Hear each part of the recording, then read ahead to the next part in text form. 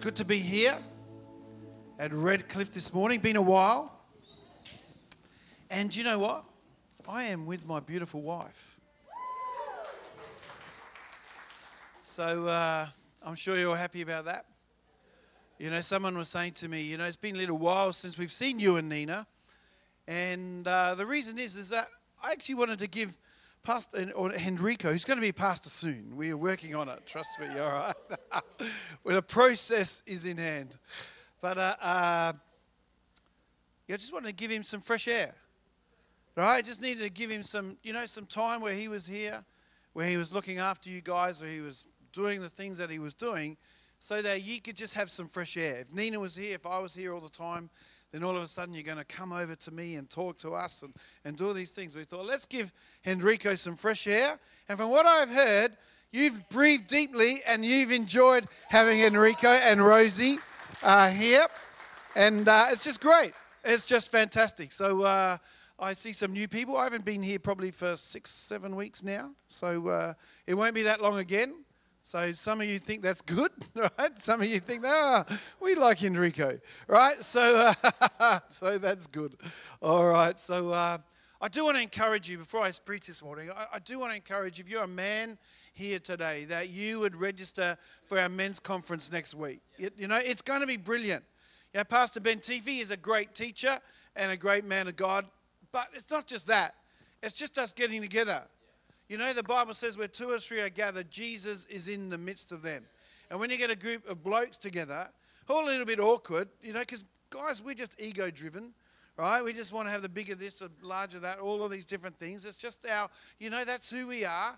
And so it's sometimes a bit awkward with guys just all together. But it's just a time for God to do something in our spirits.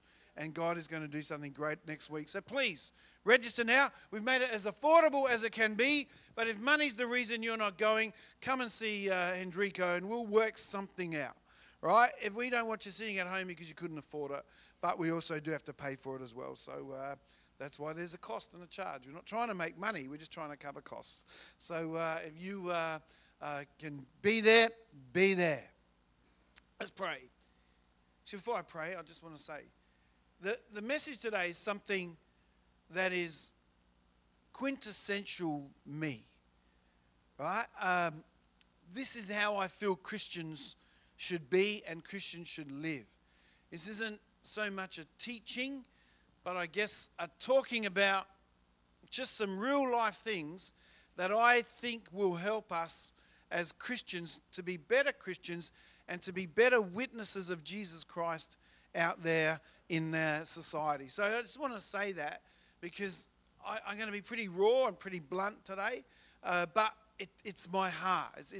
It's kind of what makes up some of you. You want to know what I'm like?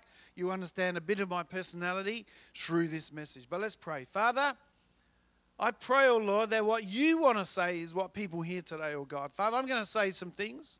They're going to be important to me. They're going to be things that I place value in, oh God. But Father, I want what you place value in to be what's heard, oh God. So Father, let me be the communicator today. And Father, but let it be you who takes the word, makes it real, and touches people with that, I pray. In Jesus' name, amen. So I'm going to put up a scripture on the screen, and I'm going to ask us all to read it together. So let it come up there. So let's start. Proverbs 19, verse 11. People with good sense restrain their anger.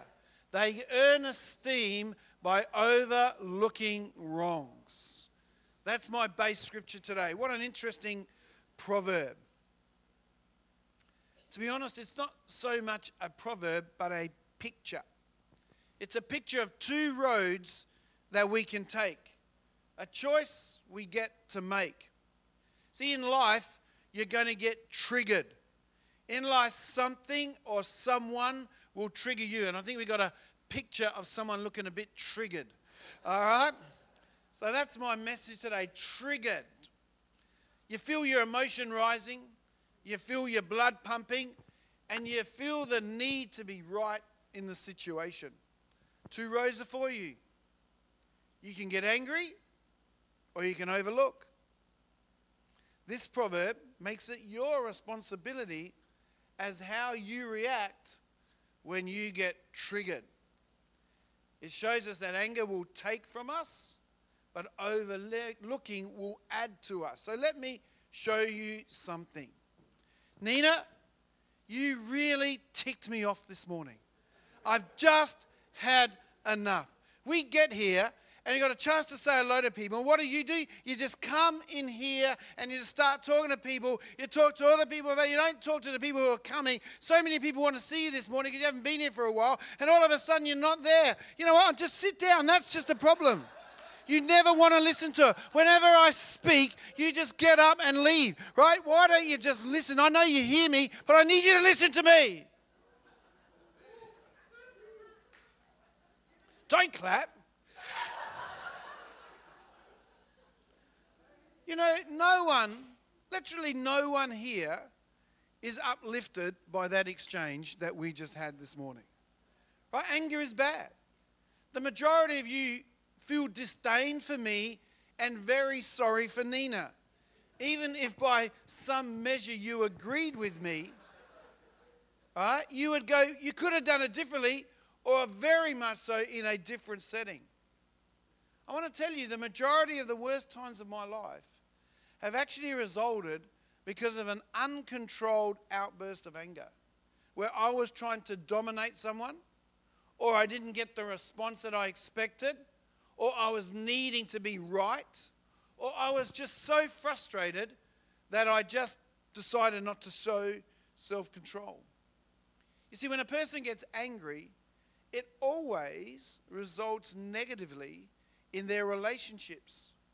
The words that are said, the tones used, the facial expressions, or even worse, some of our physical posturing can scare people and it makes them feel uncomfortable.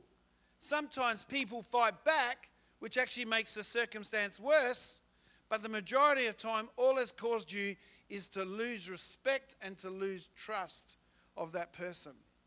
Even this morning, I guarantee you, there would have been people here who felt very uncomfortable the moment I raised my voice and the moment that exchange happened, because it reminds you of anger and uncontrolled outbursts of anger that have happened in your past. And sometimes people feel really uptight as soon as they hear that loud raised voice because of their bad experiences they've had in the past. So anger, whether you're right or wrong, always leaves you empty. Sometimes you can be right, but it doesn't excuse the anger. And that's why the Bible here tells us to restrain our anger. So I can hear some of you saying right now, well, I can't restrain my anger. It just comes out. I'm just kind of hot-blooded. I just boil over. I just got a quicker switch than other people. I want you to listen to me very carefully. When you get angry, it's you getting angry. And even if it is just a half a millisecond, you're the one who's made the decision to get angry. You can tell me, well, Jesus got angry. And yes, he did. You'd be right. When he overturned the temples and the tables in the temple. But it was a considered response. It wasn't just this out of control emotional outburst so that he could exert his power over the people there. No, the Bible makes specific mention that he goes away, that he makes a whip of cords, and then he comes back. It was a considered response to what he saw was going on.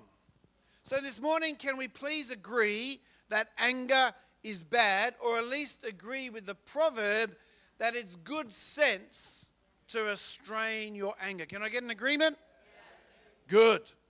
But it's actually the second part of the verse this morning that I'd like to concentrate on, where it says, they earn esteem by overlooking wrongs. Unfortunately, human nature loves to find out the wrongs of people. We love to hear the latest gossip. A current affair, 60 Minutes, Today, Tonight. They're all stories about how people did something wrong. They'll chase people down the street, right? To see what they did wrong and embarrass them and shame them. They love doing that. I thought one day, what would I do if someday I'm just there and the Channel 7 is chasing me or something, right? Because someone at a merged church did something and now they're chasing me and I thought I'm just going to make it really bad TV. I'm not going to get angry. I'm not going to run away. I'm just going to go,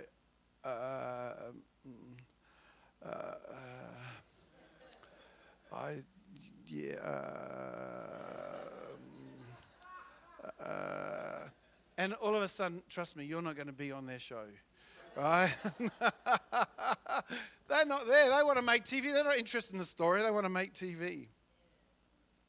I listen to a lot of news programs on radio, and almost all radio programs, especially those political news programs, they're designed to trick someone into make it look like they've done something bad. Political parties on both sides make an art form of pointing out what the other side is doing wrong rather than telling us what they might actually be doing right. If a sportsman gets into trouble, it's all over the news. The media sets itself up as having the moral high ground, but then they go about holding people in the limelight to an actually impossible standard. But it happens in families. When my kids were still at home, Tori couldn't wait to tell me what Rachel had done to her. Right? Like, Rachel loved to get Jack into trouble, right, for something he did. Jack, trust me, he's only too willing to tell me where I'm going wrong, right? The only person they never spoke about is Nina, because she's perfect. Right? Even in church, we love to hear the latest gossip. And we'll so easily believe the latest thing we heard about one another. Did you hear about the latest preacher to fall? You know what Sylvia did? Woohoo! You wouldn't believe what Reuben's been up to. He did what to who? If I told you a rumour about Hendrico, by tomorrow morning it'd be all over the church. It's just human psyche. I'm no different as well. We kind of want to know things. But it's not wise to hold people to a standard that we're not willing to live by, and if our lives were looked at with any sort of microscope, that we would fail as well in some place. The Bible tells us we need to overlook the faults of others, not note them. People who overlook faults find esteem. They will have honor. They can be trusted. Isn't it interesting? Anger pushes people away. Overlooking draws people in. God very much understands it as well.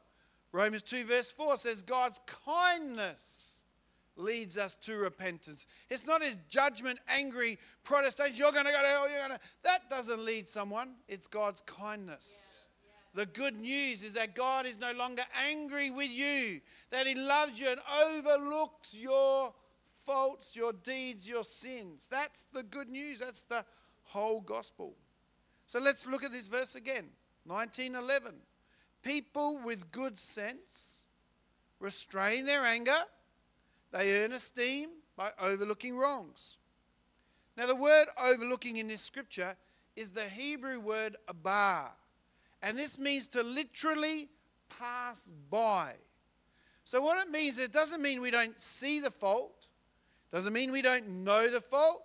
It doesn't mean that we just, but what it does mean is that we walk past it. I'm not going to allow that fault, that issue to stop me from having a relationship. I'm going to walk past it. I'm going to go by it.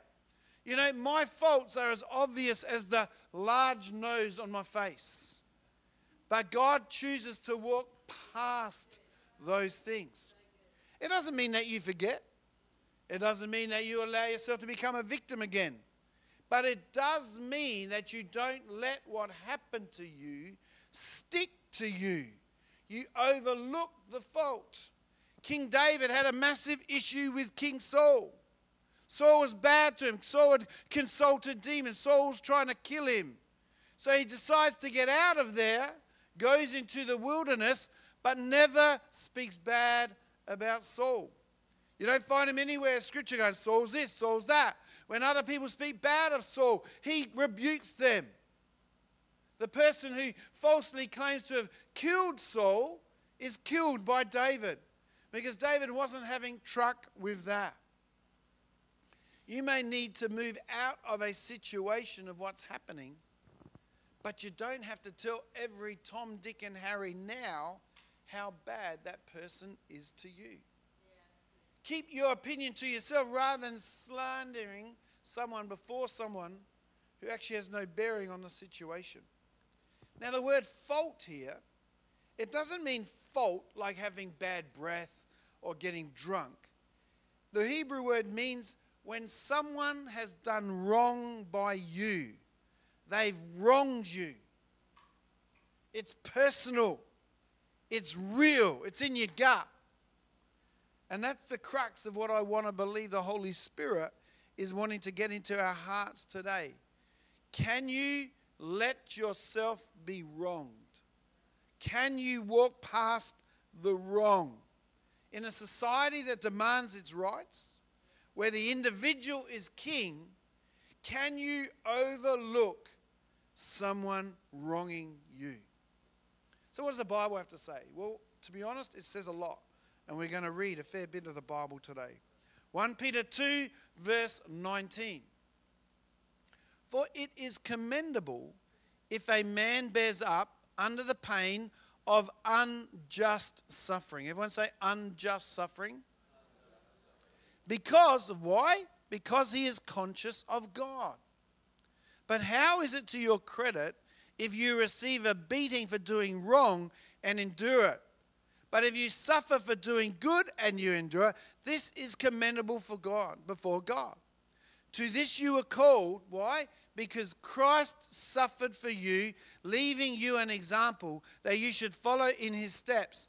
He committed no sin, no deceit was found in his mouth. When they hurled their insults at him, he did not retaliate. When he suffered, he made no threats. Instead, and this is the key, instead, he entrusted himself to him who judges rightly, who really is in control of your life. And when you believe that God is in control of your life, not a man, not a person, not a situation, you're able to walk past. Because even if it is a fault, God is still greater than anything that comes against you. I trust myself to him who actually judges justly. You know, Jesus, while he's on earth, often could have demanded his rights. You know, when they said you've got to pay the temple tax, he goes, oh, I'm greater than a temple. I don't need to, actually pay the temple tax. But it goes on, nevertheless, I offend them, he goes and pays his tax. Jesus didn't need to be baptized. He's God. Right? But because it was the right thing to do, it says, because it fitted righteousness, right, he was baptized. There are times, because we have a conscience before God, that we do something we don't have to do. It's one of those things. I also think about it, pretty much the sins that we looked for at today were happening in Jesus' time. There was homosexuality, rampant homosexuality. There was sexual sin like you wouldn't believe. There was abortion, there was slavery, there was all these different things. But Jesus never went about and spoke all of those things. He just went about and spoke about the kingdom of God. Paul, in his writing to Corinthians, says this: the very fact that you have lawsuits among you means you have been completely defeated. That's heavy words. Already. Why not rather be wronged? Why not rather be cheated? You know, Paul had an amazing attitude to people doing wrong. I think these are some of the most convicting words in the whole Bible. Why not let yourself be wronged? Why not let yourself be cheated? What a Christ-trusting attitude. It's actually awesome Christian maturity. It's quite amazing. You know, Paul knew a thing or two about overlooking. You know, one of the things that I dislike is when someone is only too happy to pull down a leader, especially when the leader has done something wrong. You know, there's whole Instagram pages actually designed with the thought of pulling down leaders, of pointing out their mistakes and flaws. And yes, unfortunately, not all our leaders and the people we look up to have acted excellently. To be honest, some have done some terrible things. But do we have to go about and muddy everyone else's water? No, we don't. See, someone is a woman or man of God. What that is that man of, woman of, or of God. When we see someone on the pulpit, when we see someone on the TV, when we listen to someone on a podcast or something like that, we see the of God. We see their gifting. We see what it is that God has put upon them. We see the of God, the anointing. We see that gifting, and that's what attracts us. But what happens is that they are a man of. And the longer you spend with anyone of God, you start to see the man of. And every man and every woman has got flaws and has got some humanity. There's only one perfect one, and that was Jesus.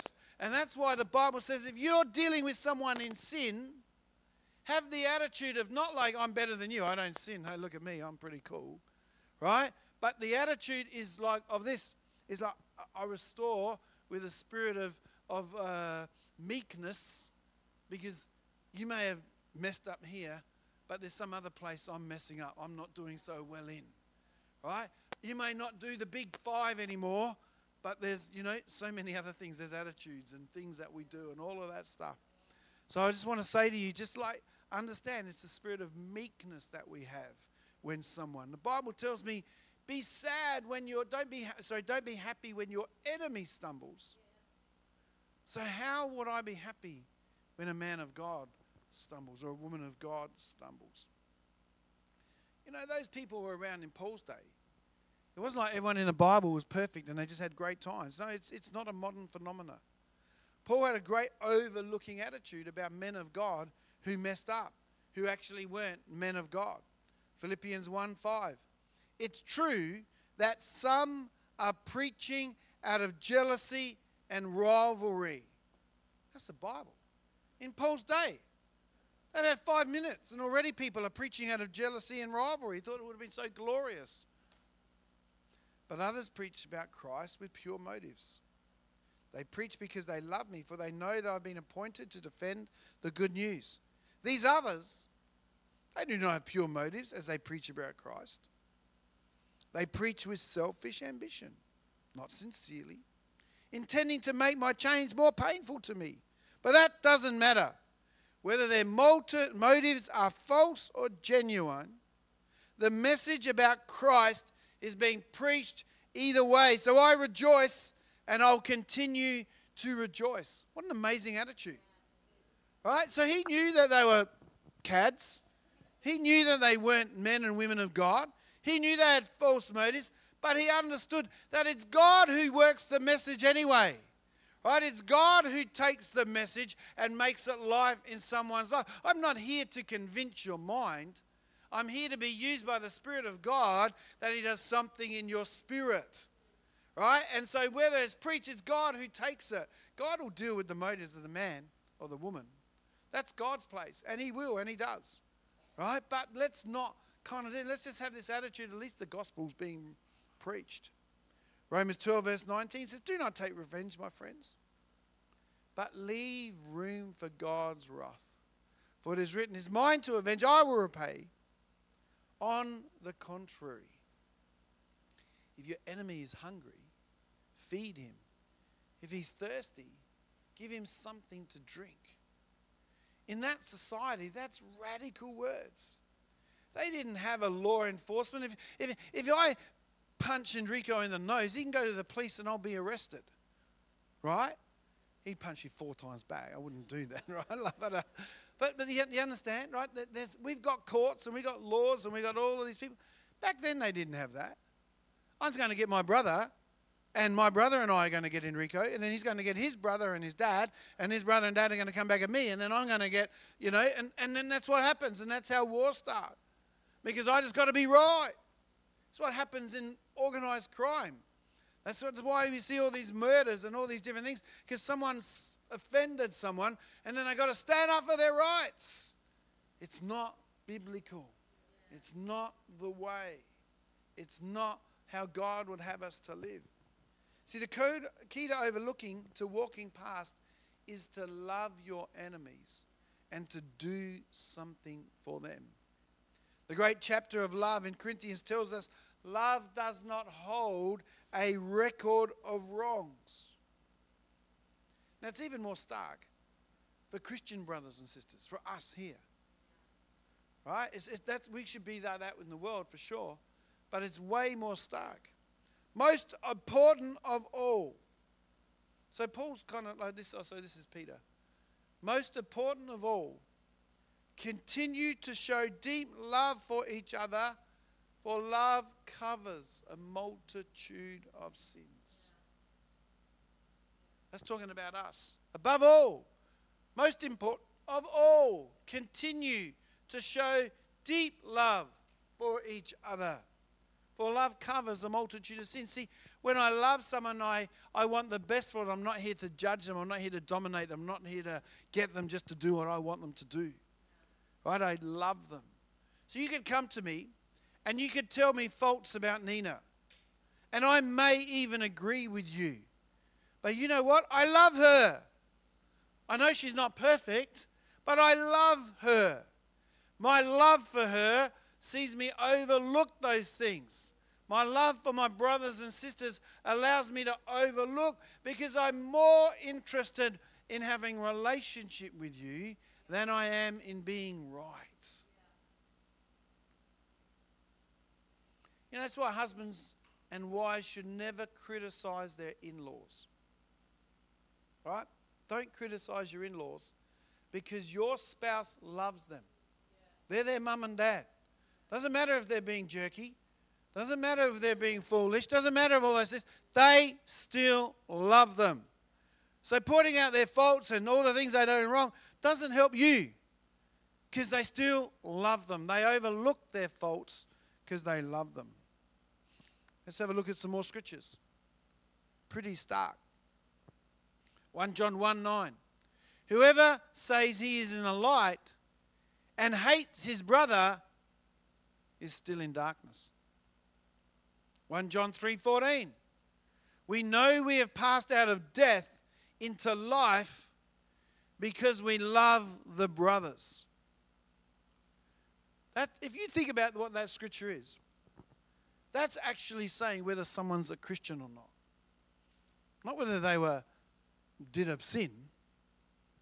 Right, well, he does this, or she swears, or he did that, or she does. No, that there is a scripture that says, we know we've passed out of death into life. We know we're a Christian because we love the brothers. That's stark, isn't it? I mean, all people are willing to tell me all sorts of people aren't Christians, right, because they did this or they acted that way. But that scripture tells me, well, if you love the brothers, there's a sense of you passing into death to life. That's why I really find it difficult when someone speaks so negatively about other Christians, because it's not of the light. It's not of life. It's of death. 1 John 4:20. If anyone says, I love God, hates his brother, he's a liar. For he who does not love his brother, For he who does not love his brother, whom he has seen, cannot love God, whom he has not seen. And this commandment we have from him: whoever loves God must also love his brother. This is not a hint. It's not like a little suggestion box over here that God is saying. Right? This is what God wants us to do. We've got to love one another. And the ultimate scripture, if this was the only one, it'd be enough. But the ultimate scripture, John 13:35, by this all people will know that you are my disciples, because you have love for one another. Right? The fact that we love one another, that we have unity. The Bible says where there is unity, God commands the blessing. Our job is unity, to love one another, and then God will bring the blessing. Let the best message of evangelism from a merged church not be something that I preach. Let it be you in your workplace. Let it be you in your uni, in your school, in your family, in your street. Let that be the message as you love one another. Imagine if we're here at church where we treated people with just love and respect, where we didn't judge people, where we overlooked faults, where we go past the wrongs done to us. We forgive others and we love wrongdoers. You know, to overlook faults makes us like God, because God is the ultimate fault overlooker. I just made up a word, but it's a great word. All right? God is the ultimate fault overlooker. It's what he does every day. Abraham was a liar and God still used him. David was an adulterer and God still loved him. Noah was a drunkard and God still used him. Rahab was a prostitute and God still loved her. Jacob was a schemer and manipulator and God still used him. Mary Magdalene had 7 demons. God still loved her. Paul put Christians to death. God still used him. Peter denied Christ 3 times. God still loved him. Mark Elmendorp has sinned and lied, manipulated, got angry, reacted wrongly, and several million other things, and God still uses him and loves him. God, who is love, is the greatest overlooker in the universe, and as our scripture says, I esteem him greatly. I esteem him greatly, not because he's going to judge me and get me, but because he's overlooked all the wrong inside of me and yet still loves me. How good is God? God, who has every right to get angry with me, overlooks my wrongdoings. Let me show you something this morning. Genesis 9, 20 to 25. It's the story of Noah and his sons.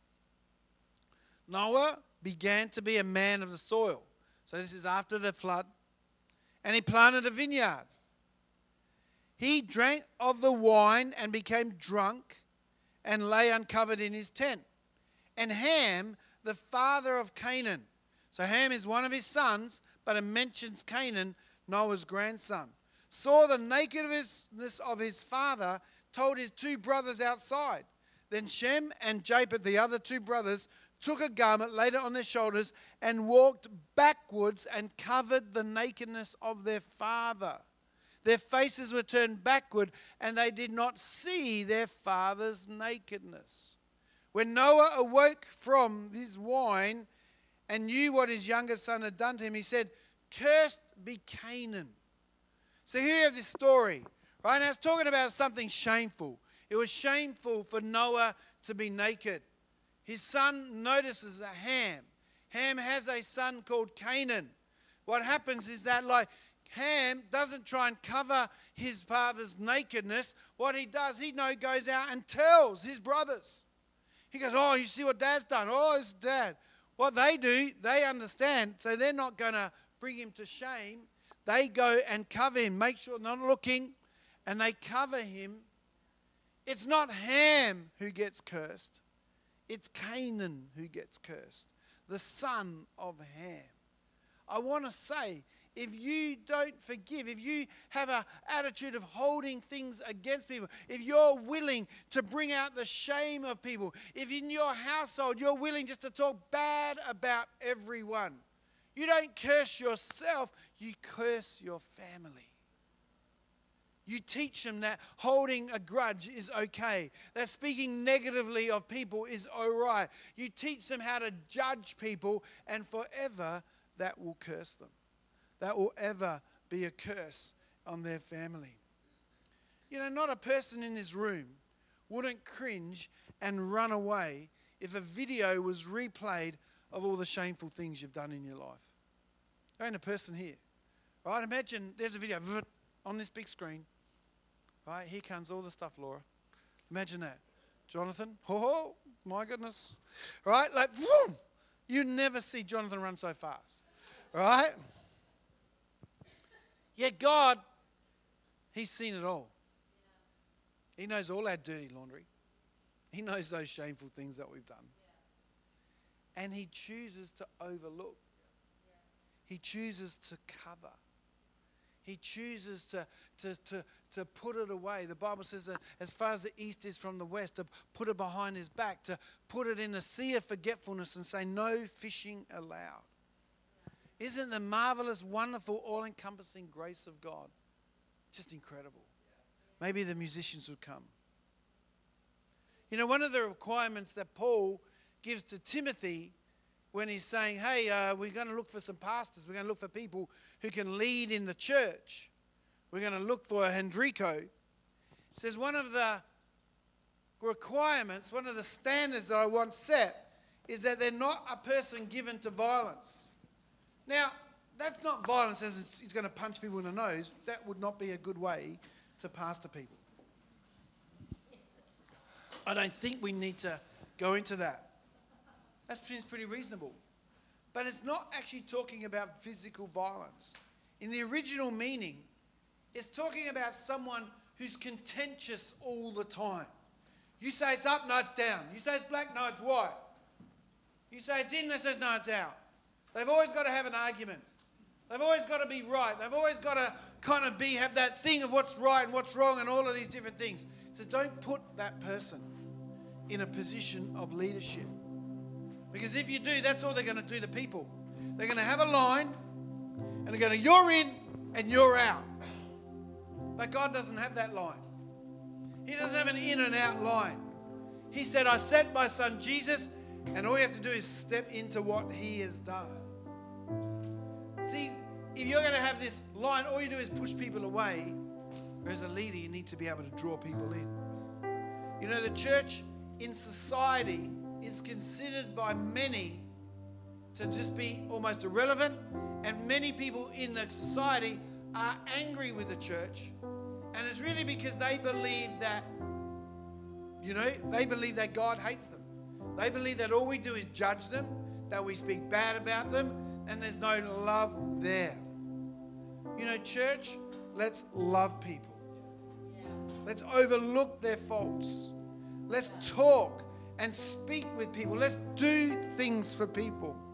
Let the love of God in you draw them into repentance before God. I want to say right now, if you hate a brother or sister, give it up now. Decide this morning, that's enough. Even if they cheated you, even if they wronged you, even if they were the worst of a cad they could be, give it up and start to love them. Don't rejoice when something goes bad. Start to pray for them. You know what happens? When you start praying for them, you don't mean it at the start. You're doing it because you have to. You're praying to have a car accident. No. You're not praying them the way that you're supposed to. But then what happens is that you continue, and all of a sudden you start to pray for them. And all of a sudden you go, I pray for their marriage. I pray for their health. I pray for their relationships. I pray for their finances. And you start to mean it. And all of a sudden, it's like a drain just gets pulled out of your spirit. And all that angst and horribleness just drains away. It's how God wants us to live. Guard your heart. And let's be a church that draws people rather than push them away. Father, I pray right now in the name of Jesus. Father, that we would be people, oh God, that can overlook. Father, we've all been wronged. We've all had injustices perpetrated upon us. But Father, I pray in the name of Jesus, oh God. Father, let us be able to have the strength to rise up and to entrust you, the God who justly judges, oh God. Father, we put those people into your hands. We pray blessing upon them, oh God. Father, there's something we need to do. We will decide to do that, oh God. And Father, Lord, let it be that love in this house will be what draws people. We thank you, oh God, in Jesus' name. Amen. Amen.